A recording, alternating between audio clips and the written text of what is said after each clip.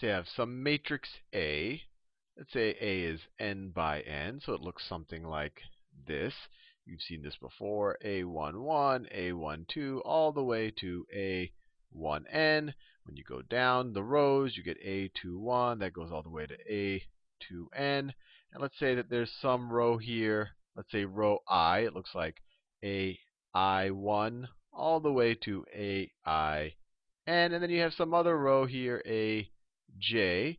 It's AJ1 all the way to AJN. And then you keep going all the way down to AN1, AN2, all the way to ANN. This is just an n by n matrix, and you can see that I took a little trouble to write out my row my ith row here and my jth row here.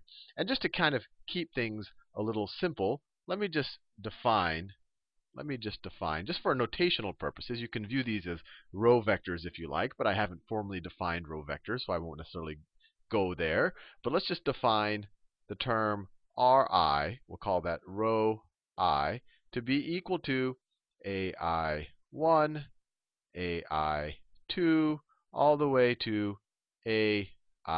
And you can write it as a vector if you like a row vector. We haven't really defined operations on row vectors that well yet, but I think you get the idea. We can then replace this guy with R1, this guy with R2, all the way down. And let me do that. And I'll do that in the next couple of videos because it'll simplify things. And I think make things a little bit easier to understand.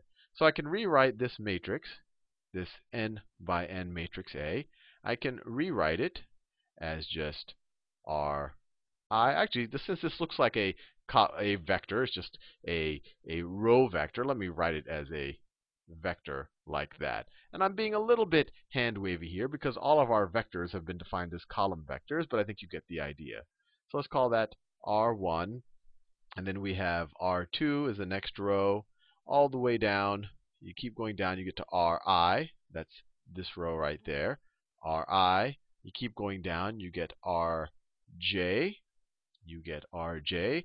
And then you keep going down until you get to the nth row. And each of these guys are going to have n terms because you have n columns. So that's another way of writing the same n by n matrix. Now, what I'm going to do here is I'm going to create a new matrix.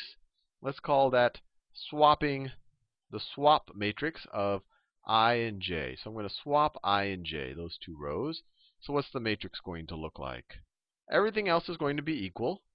You have row 1, assuming that 1 wasn't one of the I or j's. It could have been. Row 2, all the way down to, now instead of a row I there, you have a row j there. You have a row j, and you go down. Instead of a row j, you have a row I there.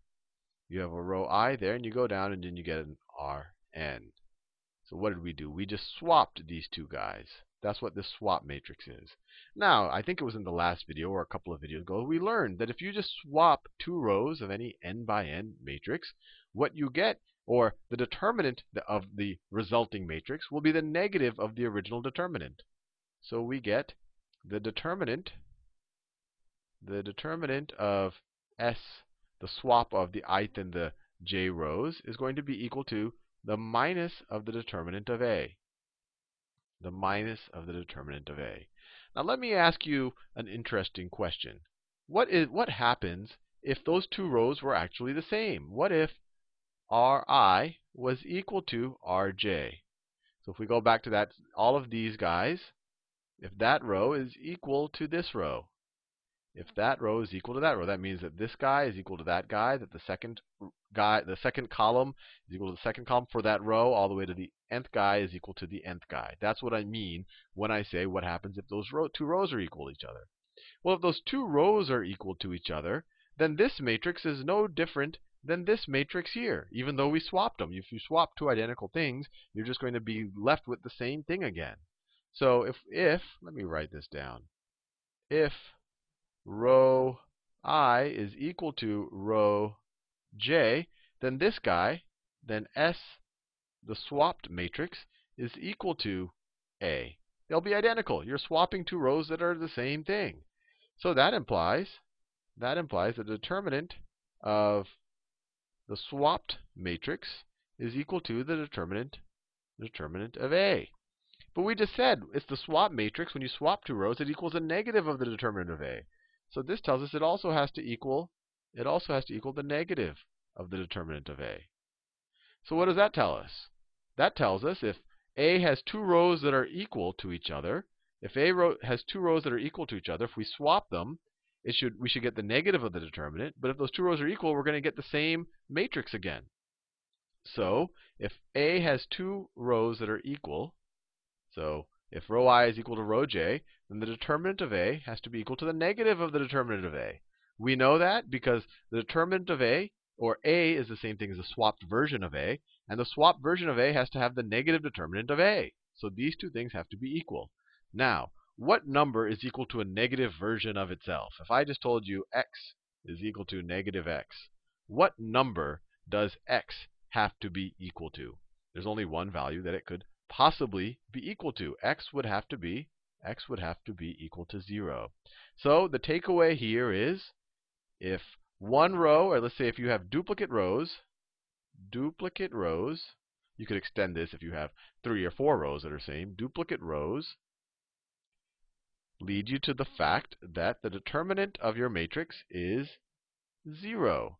And that really shouldn't be a surprise, because if you have duplicate rows, remember what we learned a long time ago. We learned that a matrix is an invertible. Matrix invertible if and only if the reduced row echelon form is the identity matrix. We learned that. But if you have two duplicate rows, let's say these two guys are equal to each other, you could perform a row operation where you replace this guy with this guy minus that guy, and you'll just get a row of zeros. And if you get a row of zeros, you're never going to be able to get the identity matrix. So we know that a duplicate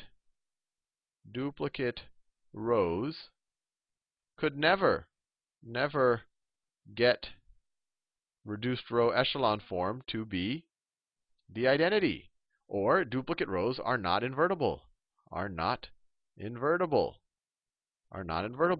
And we also learned that something is not invertible if and only if its determinant is equal to 0.